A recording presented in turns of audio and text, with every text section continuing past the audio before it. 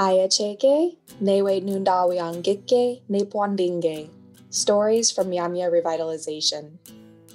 The title of our podcast, Nepwandinge, means learning from each other, and it's a phrase that's used to describe the relationship between the Miami Tribe of Oklahoma and Miami University.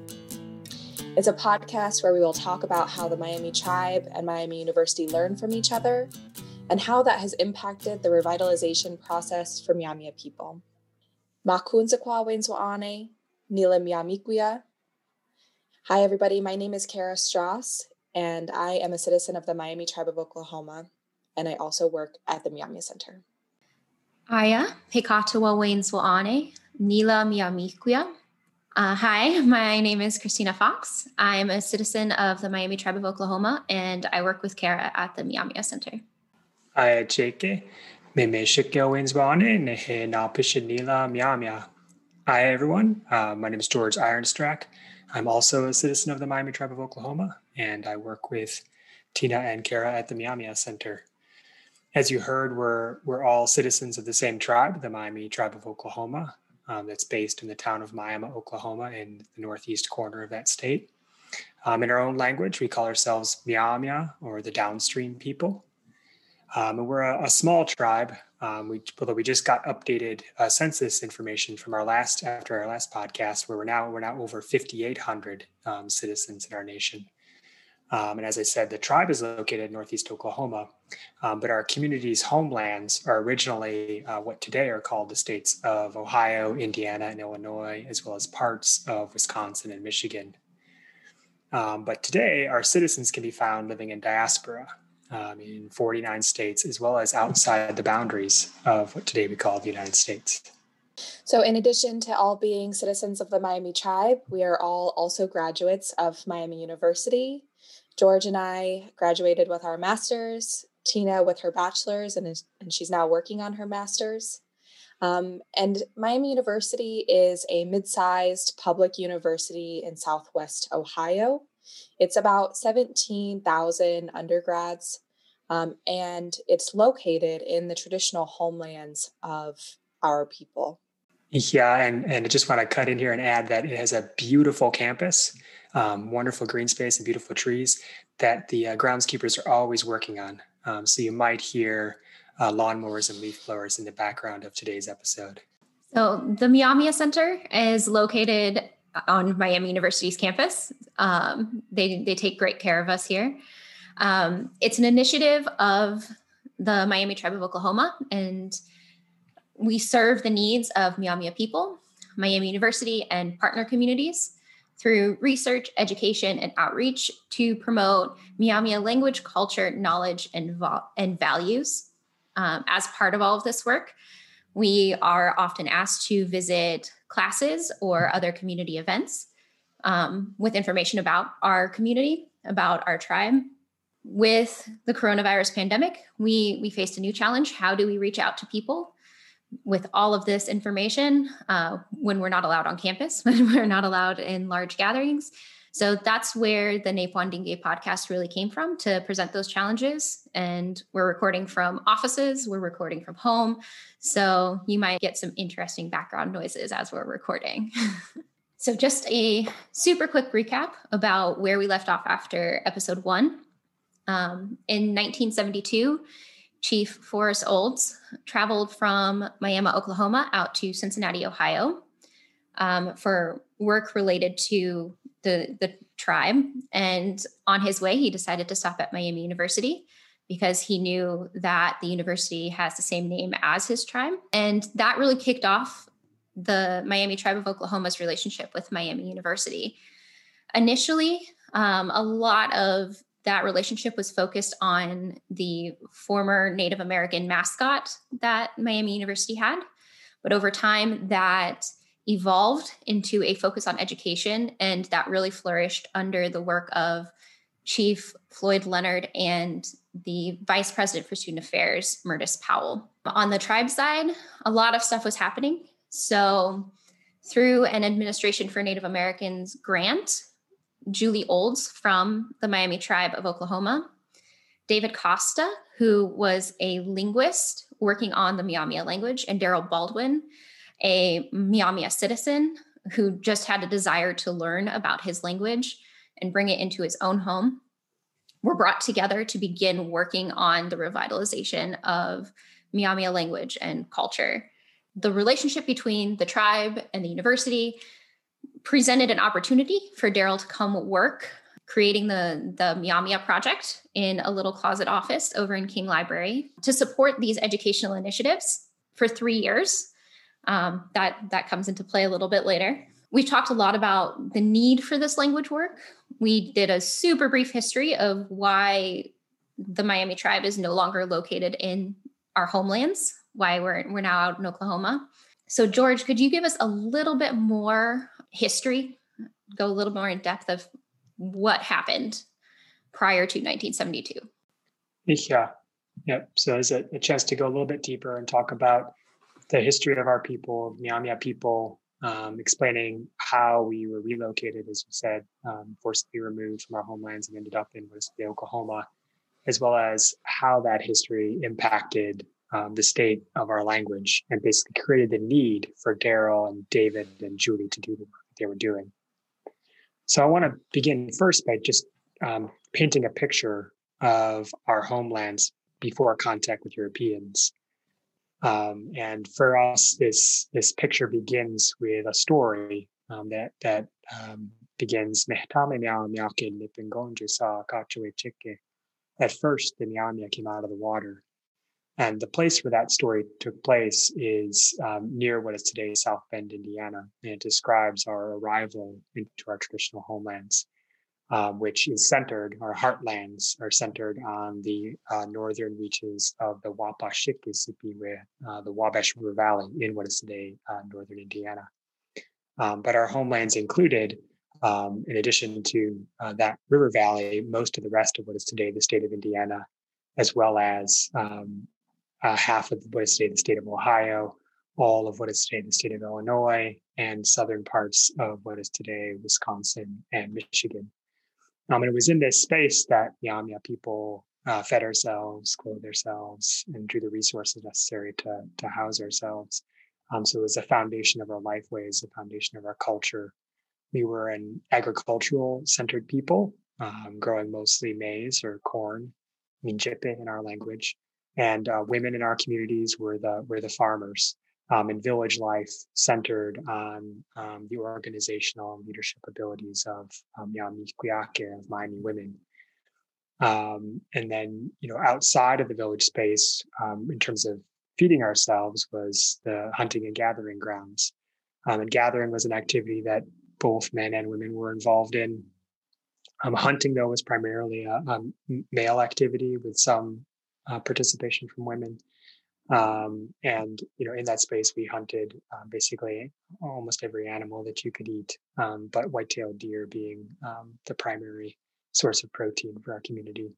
And then we shared this space with lots of other tribal communities, who, many of whom are near neighbors in Oklahoma today. And they all had their own heartlands, their own sort of semi-private spaces where we maintained our villages. And then we negotiated and shared the hunting and gathering grounds in between, as well as traded with each other and with tribal communities much more distant from what is today the Midwest of the United States. So that geographic foundation, the land, Miamionge, was the base of our community for generations, we say, from time out of mind, time immemorial. Until war and disruption came after contact with Europeans. So there's a period of temporary dislocation that occurs in the very, very early years of contact with Europeans due to down-the-line forces like disease and warfare, as well as the disruptions caused by down-the-line trade. But after that period of temporary dislocation, we were restored to our homelands.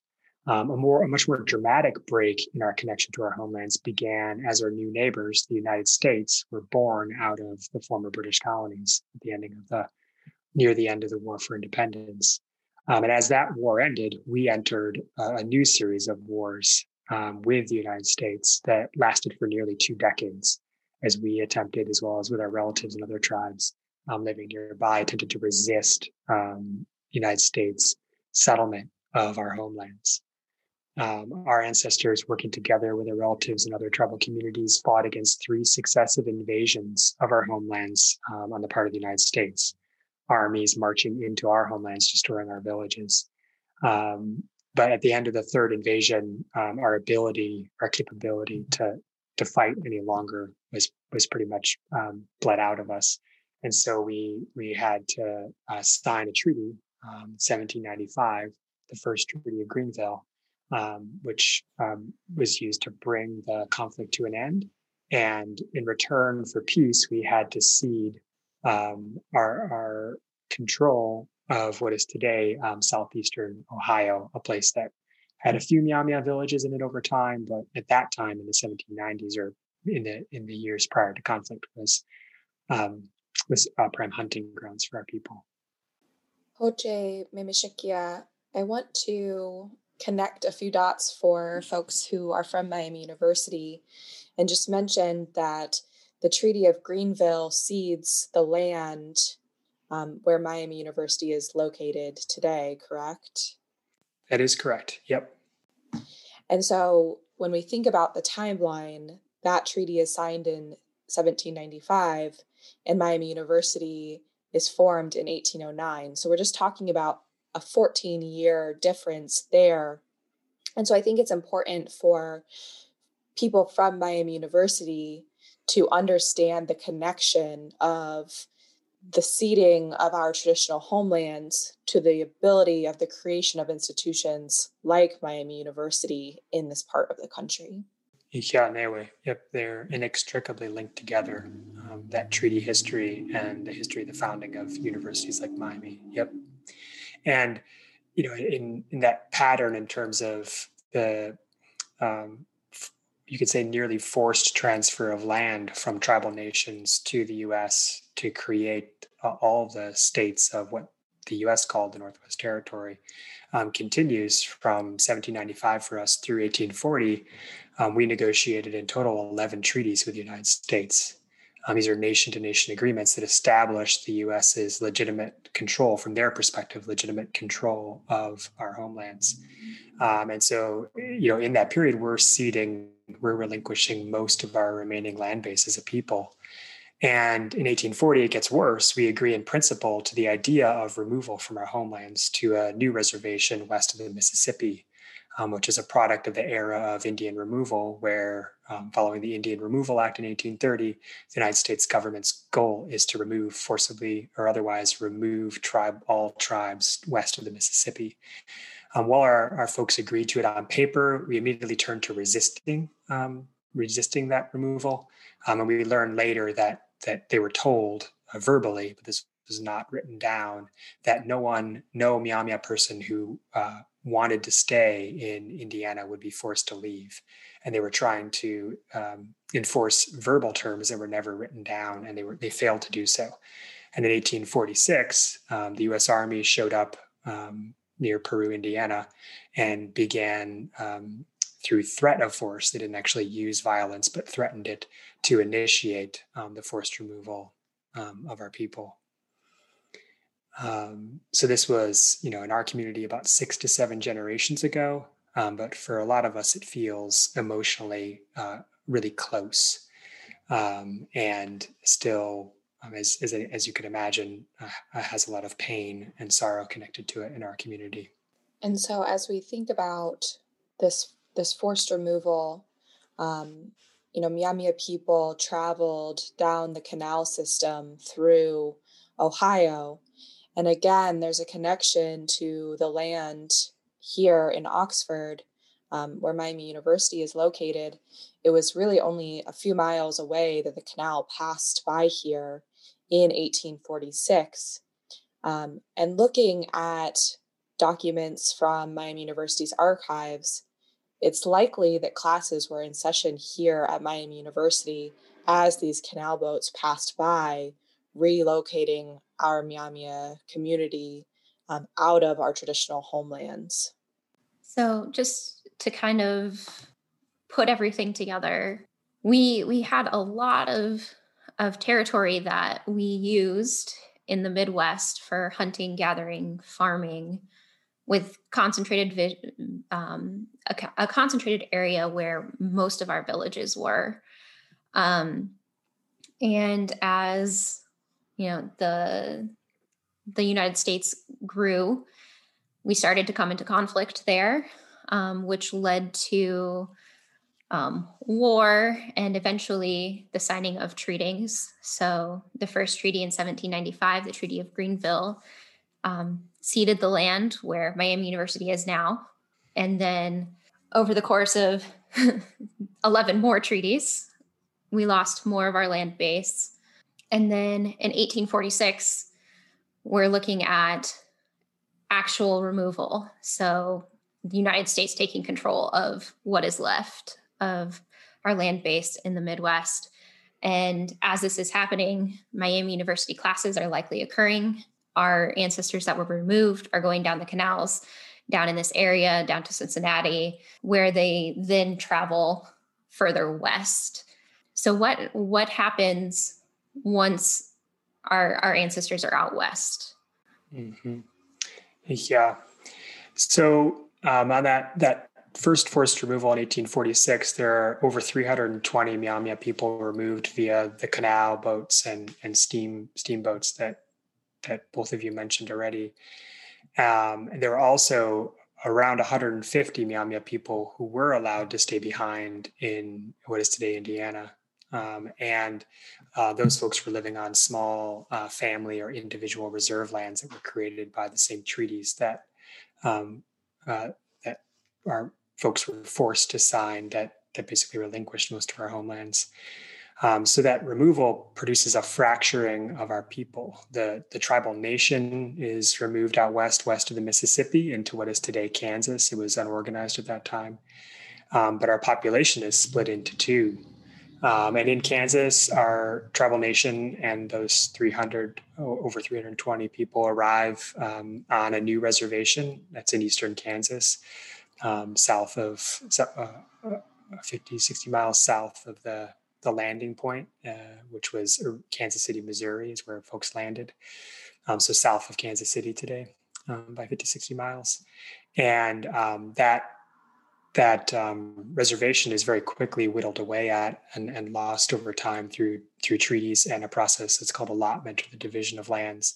And after the U.S. Civil War, Kansas is a state. And once again, the same exact process repeats itself, where the U.S. government and the state of Kansas want tribal nations removed from their borders and pushed south into what was then called Indian Territory, what is today Oklahoma.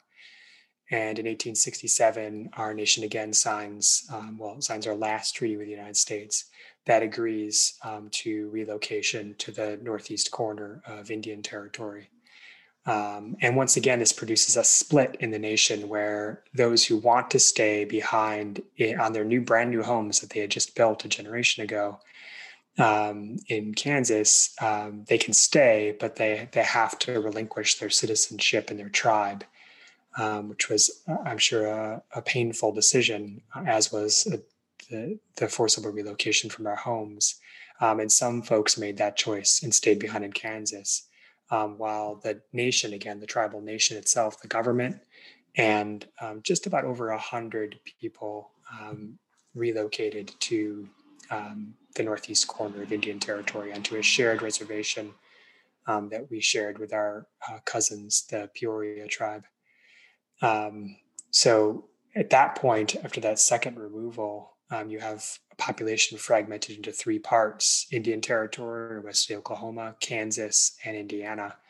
And you have a much smaller land base for the tribal nation in Indian Territory. Less than 20,000 acres was controlled by our tribal nation inside that shared reservation space.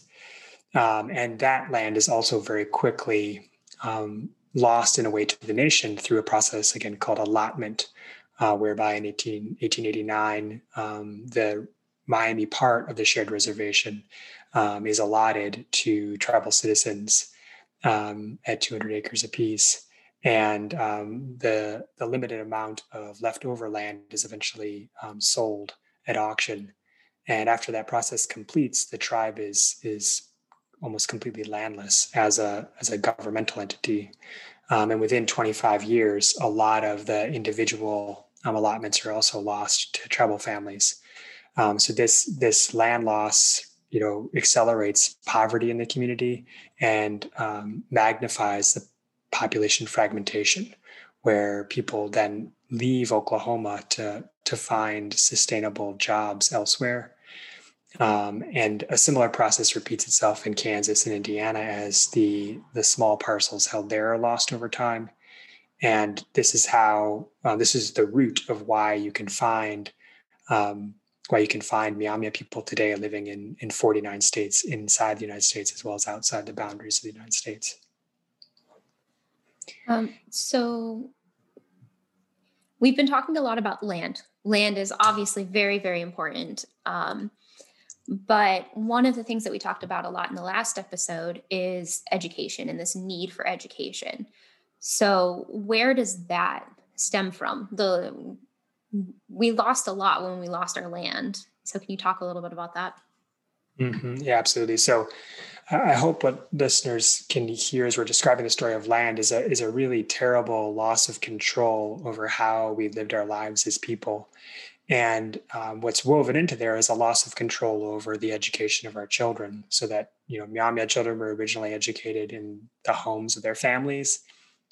And for those children who had, abilities or skills, they oftentimes received what you could call a higher education in the homes of the leaders, learning how to be diplomats and traders in the community, learning to speak other languages and the histories of other people. So we had our own informal educational system before the arrival of Europeans. But in the 1800s, our people began to participate in a new form of education that was external to the community. It was eventually came to be called a boarding school system, where youth were taken from the community, usually pretty far from the community, and then were educated in those places by eventually Americans. And this boarding school system was heavily focused on civilizing campaign. And the goal was, especially for Miamia people in the early years, was to treat us like immigrants to the United States, whereby we would give up our language and religion of origin and adopt a Protestant work ethic, adopt English only in the home and outside the home for communication, and then give up our communities and migrate to where jobs were. And so this system was enforced through violence and oppression, and generally not a healthy educational environment from our perspective as a people. And our first young people who went to boarding school were acknowledged by the community as coming back basically damaged and unable to reintegrate into the community and be successful. And that only accelerated in the years that followed. There were some improvements, but it was generally a negative experience for our people at the communal level. And it really cut into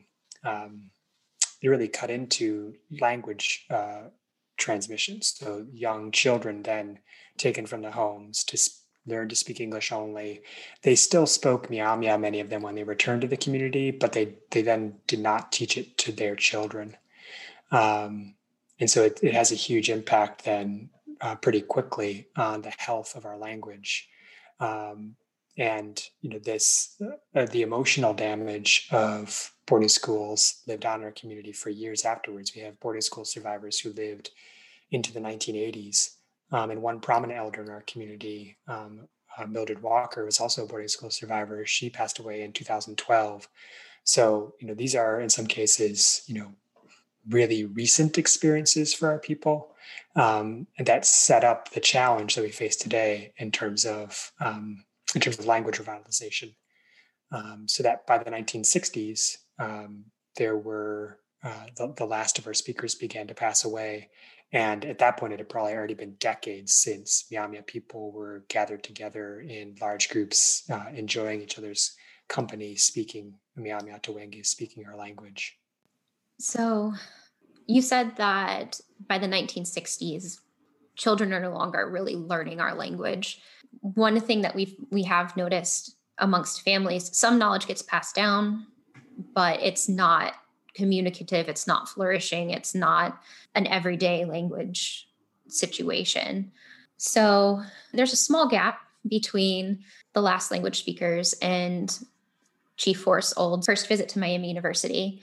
And as you've mentioned, we're just in a period of decline when it comes to education. So Kara, can you kind of talk about what this means for the Myaamia community, this period of decline and where we're at when Chief Olds visits? Sure. So from a government perspective, the tribe is now in Oklahoma, separated from our traditional homelands. So for Chief Olds, when he visits Miami University, again, that's him returning to his homelands. I think that's an important piece of why this relationship began, and that the tribe was interested in continuing it, right, is this connection to our homelands.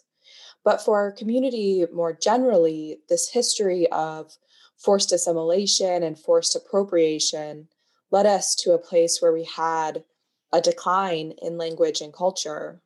And so knowing that there were no longer any speakers of our language, this is what led to the need for language and cultural revitalization. And so what the Myaamia community is engaged in, much of that happening here at the Myaamia Center, is archive-based revitalization. And I know that is probably something that's a little hard to understand. How do you go from not having any speakers of a language to bringing it back and speaking it once again? So maybe Shakia, would you talk a little bit about what archive-based revitalization is? Yeah. So as we mentioned in episode 1, by the time Daryl started his work in the 1990s, both he and David learned there were no speakers of the language.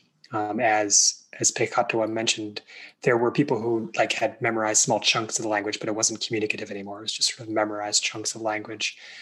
And they also learned there were no significant sound recordings of the language. But what David Costa found to a large extent, and Daryl found to a smaller extent, is that there were lots of documents for the language that had been recorded over time. And, at first, a few small breadcrumbs turned into basically an avalanche of archival sources, where what David found is that our language, which linguists call the Miami, Illinois language, what we call Myaamia Toenge, had been recorded by Europeans beginning in the late 1600s by French Jesuit missionaries. And that the writing down of our language through interviews with speakers continued all the way until the 1960s.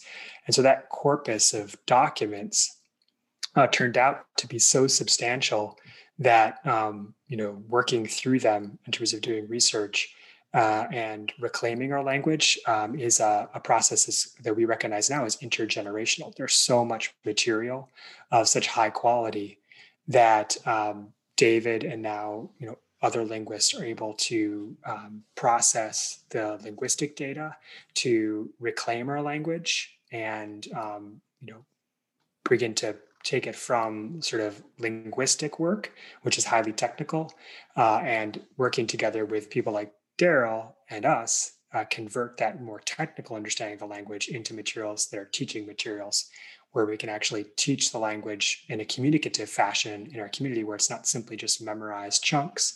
It's actually folks being able to use the language in an organic way to communicate about our daily lives. But that process of archive-based revitalization, that was new work.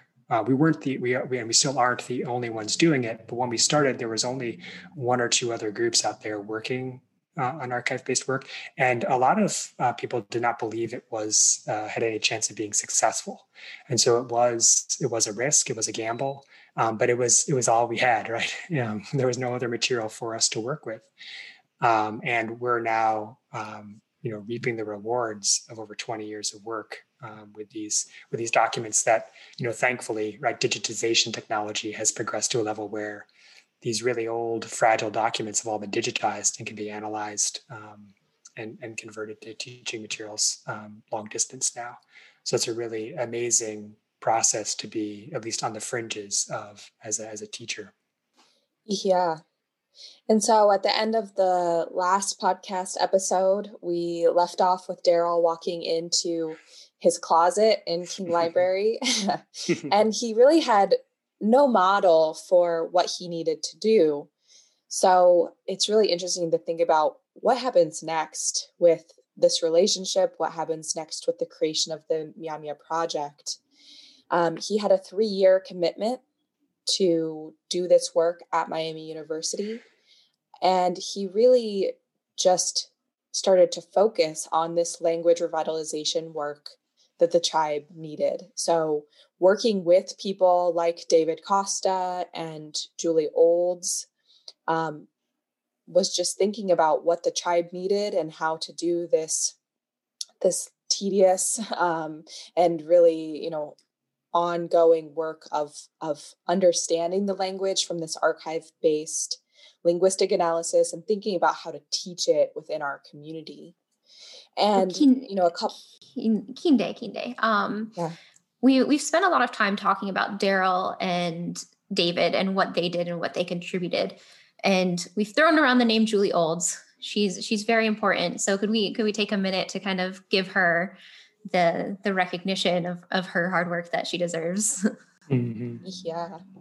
So Julie Olds is the cultural resource officer from the Miami tribe. And she stepped into that role many years ago. She was involved in that original grant that set up this language revitalization work. And she has been a continued presence on the tribal side, pushing for the continuation of language revitalization work.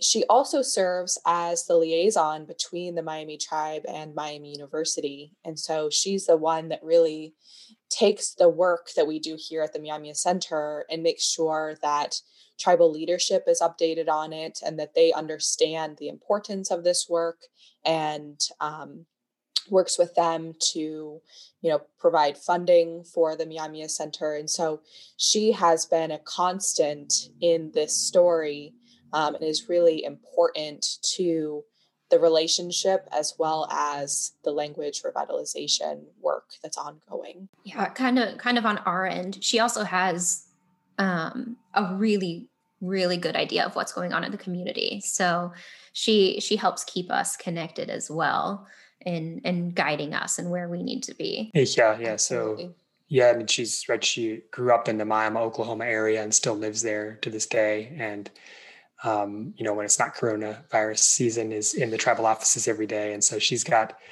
a view on the ground of the community in Oklahoma that's really invaluable to our effort.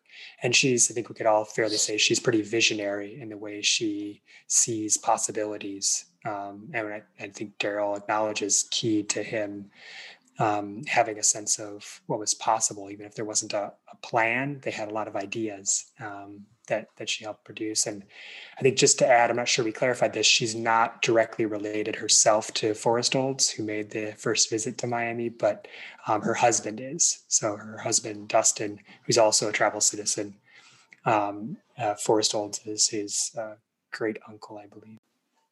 Yeah, and we would be remiss not to also say that she's a brilliant Mia Mia artist who was integral to the process of creating the Mia Mia Heritage logo, which is used here at Miami University. Mm-hmm. Yeah. So as we continue through this timeline of what's happening with the creation of the Mia Mia project, Daryl creates the Mia Mia Heritage course just a couple of years after starting at Miami in 2003. And this was really the first time that the Mia Mia students who were attending Miami University since 1991 were being asked to come together. And here they were coming together to learn about their Mia Mia language, history, culture. And it was really an opportunity for Daryl to teach what he had been learning about Mia Mia language and culture. A year later, in 2004, we come to the end of that 3-year commitment.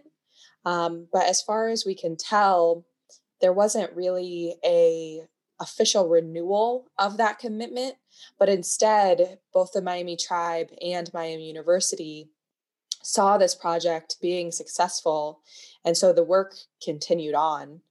In that same year, Daryl creates the first Miamiake Conference, which is an opportunity for the work that's being done here at Miami University to be shared with both the Miamia and Miami University communities. And then in 2005, a couple of really big things happen. The first dictionary is published. And this was an opportunity for everyone who had been working on this language revitalization project to share a tangible outcome with the entire Miamia community. So there are many things that have been published over time out of the Miamia Center. And what happens is that the Miami Tribe takes those publications, prints them, and sends them to all tribal households. And with the Miamia Dictionary being one of those very first publications, it was a chance to get something out into the entire Miamia community that showed even our own community that this language existed, that it, could be vibrant and spoken again. And so I think that first publication of the dictionary was an important stepping stone to the continued language revitalization process. That same year in 2005 was the first year of our Awan Zapata summer camp. So that is a program for our youth, ages 10 to 16, to come together to learn Miamia language and culture. And this is the first kind of big tribal program that is coming out of the work of the Miamia Project. And that happened in Oklahoma. Continuing to move forward in 2006, Miami University and the Miamia Project in 2006, the Miamia Center and the Miami Tribe of Oklahoma signed a memorandum of understanding. And this was the first time since the creation of the Miamia Project that both entities, I think, were thinking about this outcome of the Miamia Project and wanting to decide officially how it would move forward and what each side was responsible for. And so it's interesting that this work had been going on for 5 years at this point.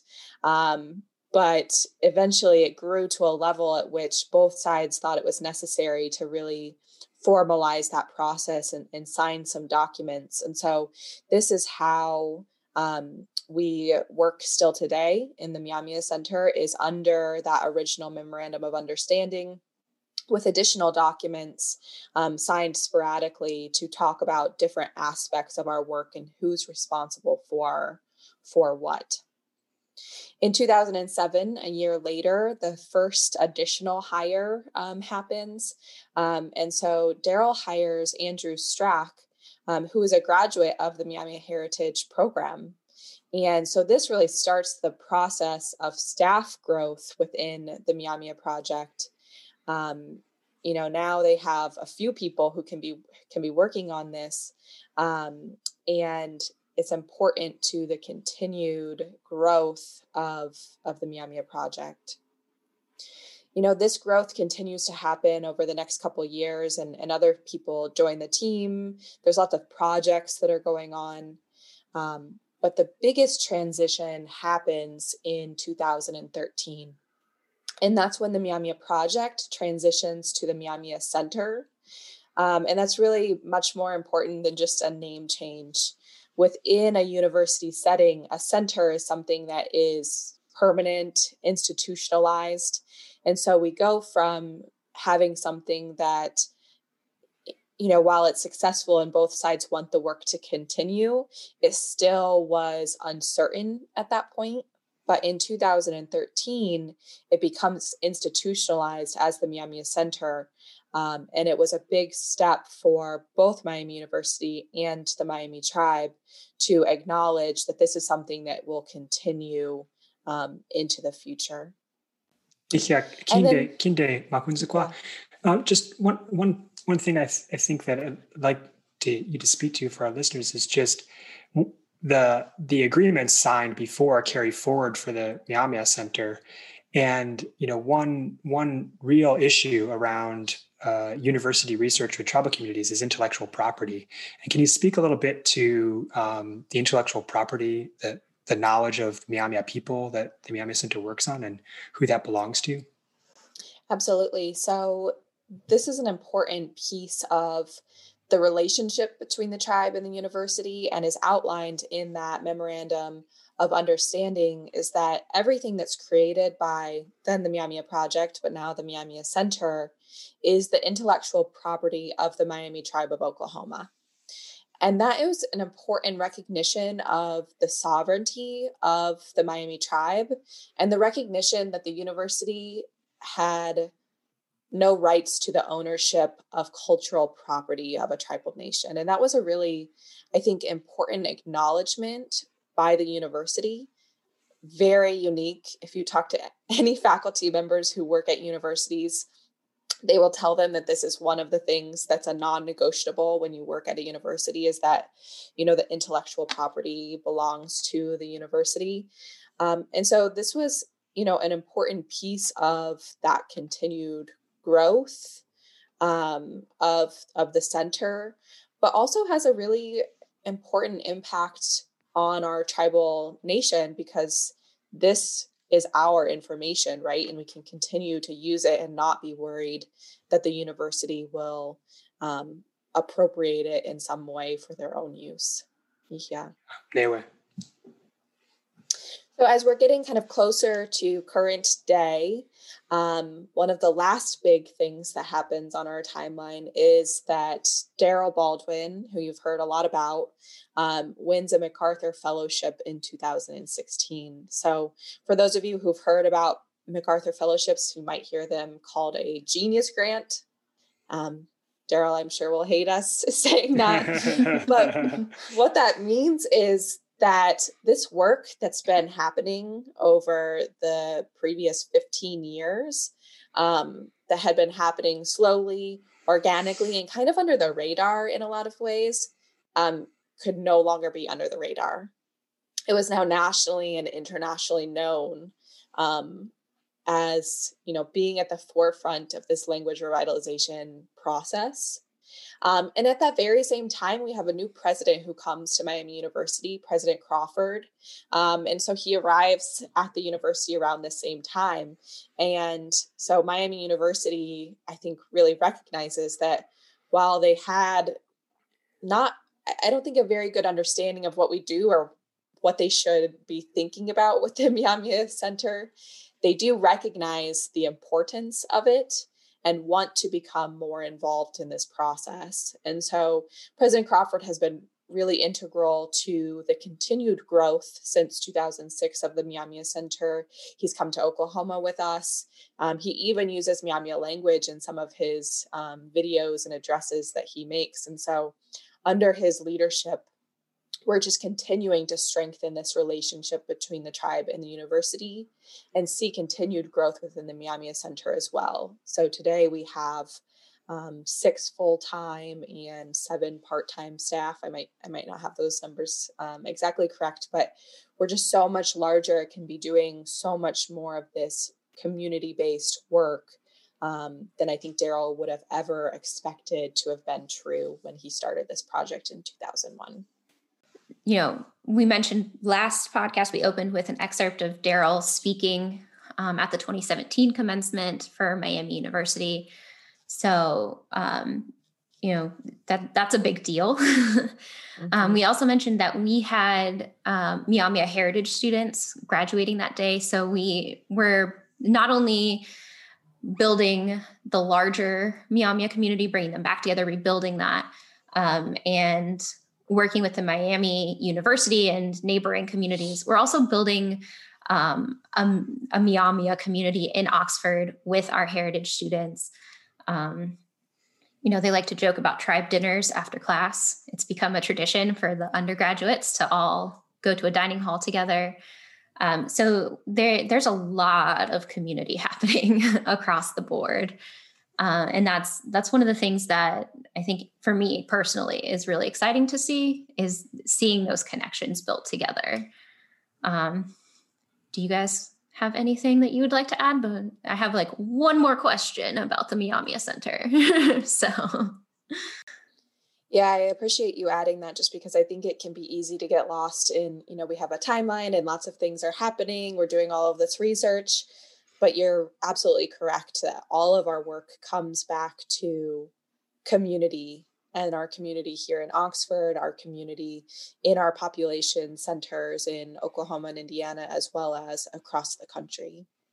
Yeah, Wichita, Himilana. And I think, just speaking from my time here at grad school till now, I was in grad school here from 2004 to 2006 and participated in the Miami Heritage course series. And the energy in the room now in 2020 is, orders of magnitude stronger, both in terms of the numbers of students who are in the room, but also the excitement that they're bringing to the classroom. It was there in 04 through 06, but it's just grown so much in tandem with everything else we've described. It doesn't really, I think, fit into a timeline, as you said, Tina, but it's important to acknowledge the positive growth of that energy among our young people.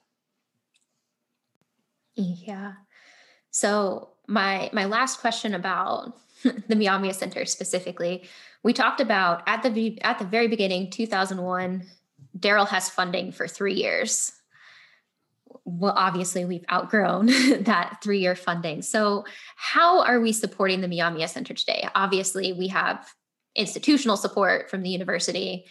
Are they also funding it? Is the tribe funding it? What does that look like?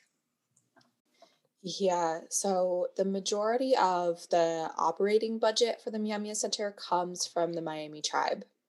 It's really a cost sharing model where Miami University pays for some salary of a couple of folks at the center and benefits. But then the majority of our operating budget does come from the tribe. And I think that is actually an important thing to acknowledge, because it does allow us some freedom within an institution like Miami University to stay focused on our community-based work when our budget is coming from the Miami tribe.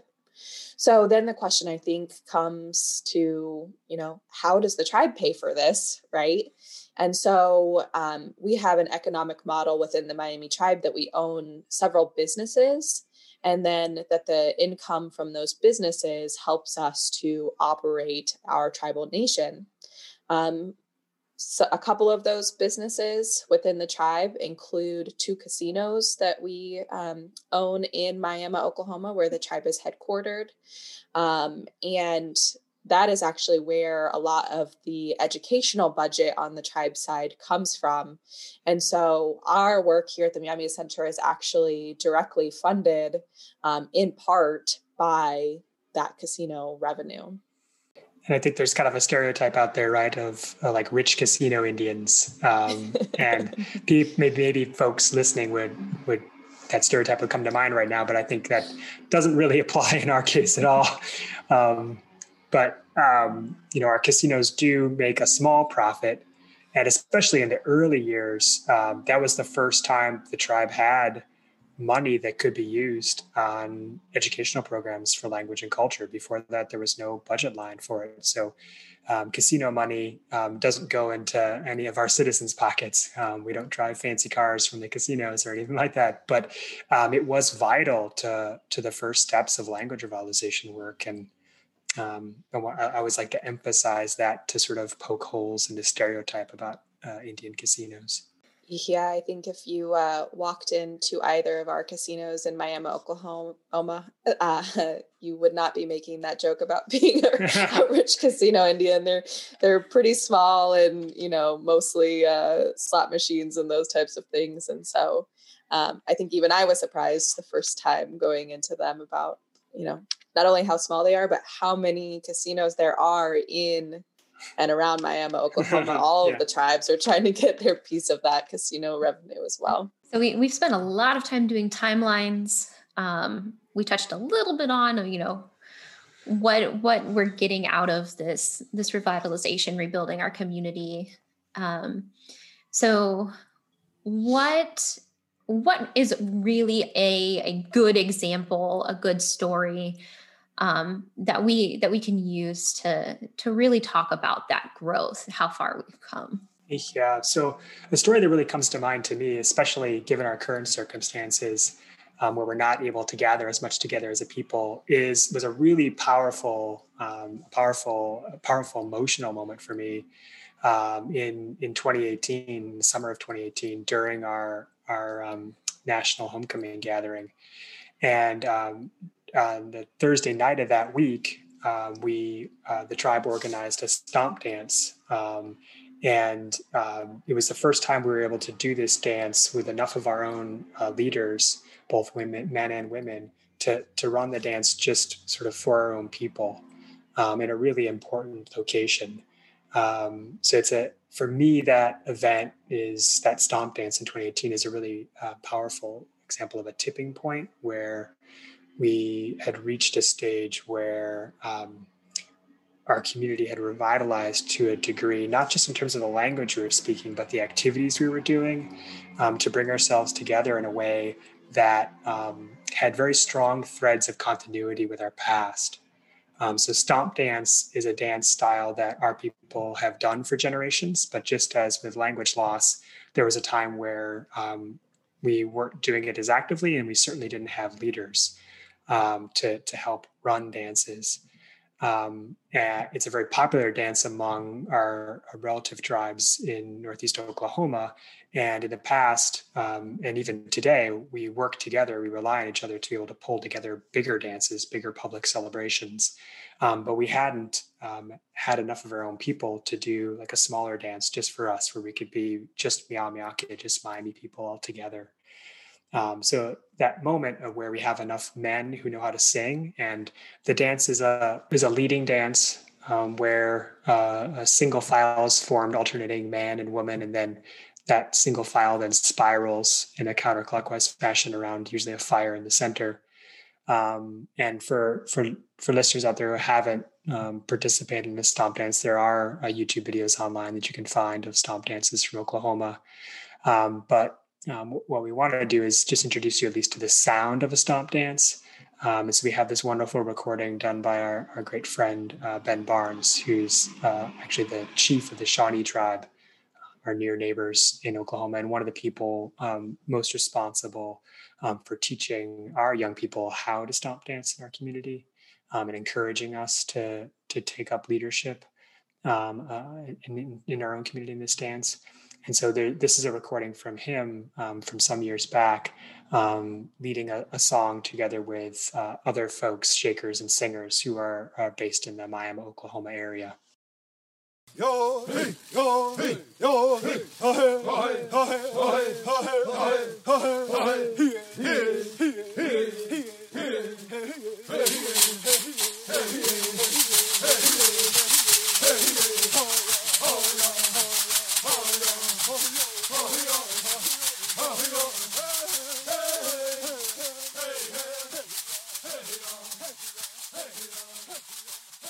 I'm a caller in the community. I'm a singer in the community, and both Pekatua and Makunza Choir shakers in the community.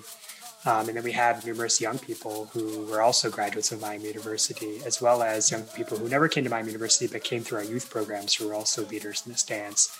So it was really powerful to bring all those people together and to paint a picture of this place. So listeners can kind of imagine how beautiful of a night it was. This dance took place around a fire out behind what's called Sipikwawike, the Drake House. And the Drake House is a beautiful, large, old allotment house that sits on the allotment land of the Drake family, Jane Drake's family.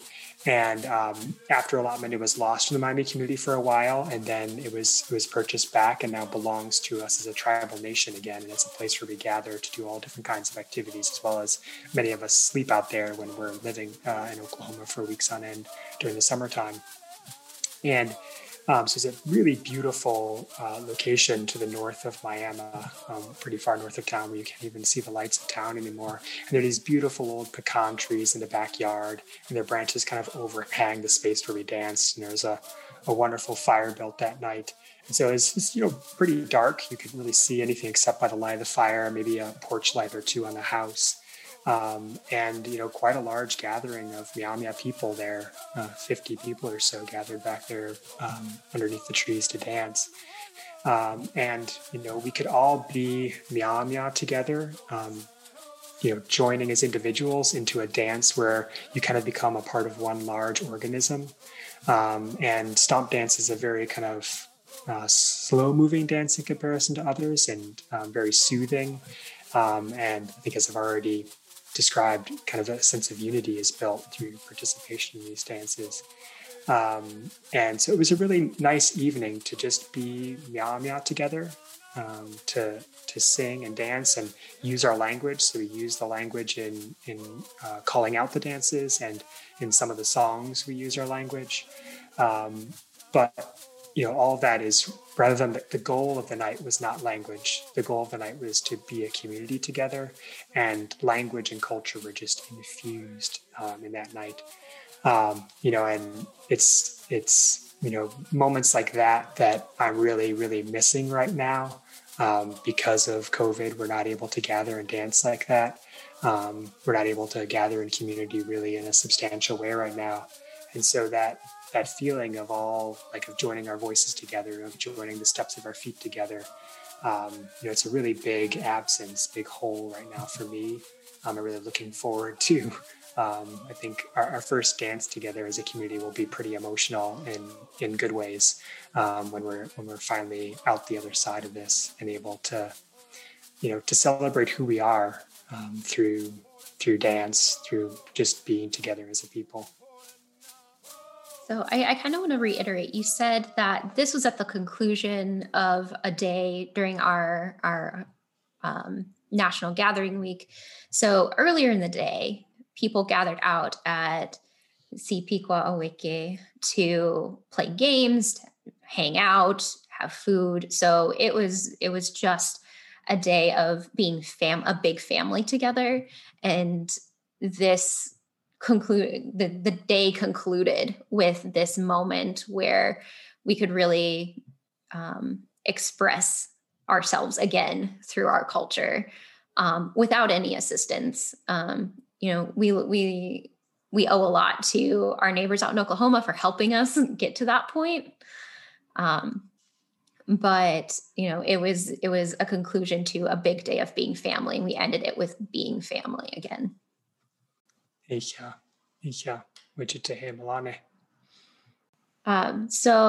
over the last 2 episodes, we've covered a lot of history, both of the Miami tribe and the development of the relationship with Miami tribe and Miami University. So what questions do you have? What is sticking with you that you've been thinking a lot about? Even if it's not an actual question, we like to know what has been impactful for you. So if this podcast is part of a class, follow whatever instructions you were given to communicate with us. If you're not doing this as part of a class, you can find us on social media. Look for the Miami Center on Twitter and Facebook, or you can shoot us an email at miamicenter@miamioh.edu. Or, you can just Google Miami Center and find out how to contact us from our website too. Next episode, we're really going to look at the 50th anniversary of the relationship between the Miami tribe and Miami University. So 50 years is happening in 2022, not that far off, but it's always good to look ahead, reminisce a little, and see what work is still needed, where we're going. Newe Nundawiyangike. Thank you, everyone, for listening to us. Neolakakokakate. Neolakakokakate. Isha neolakakokakate. We want to say Newe, thank you to the many folks who have helped us make this podcast possible. First to Jonathan Fox, who is our editor and producer, as well as to Daryl Baldwin and Julie Olds, both for their help in putting this together, but also for their impact of, the last many years of the creation of the Miyamiya Center. A big thank you to Miami University Communications and Marketing, as well as the Communications Department for allowing us access to their recording studio, even though we can't be there today. And we owe an especially big missionewe to all of the communities in Oklahoma who have helped us learn to stomp dance, and especially Ben Barnes for allowing us to use his audio recordings of stomp dance in this episode.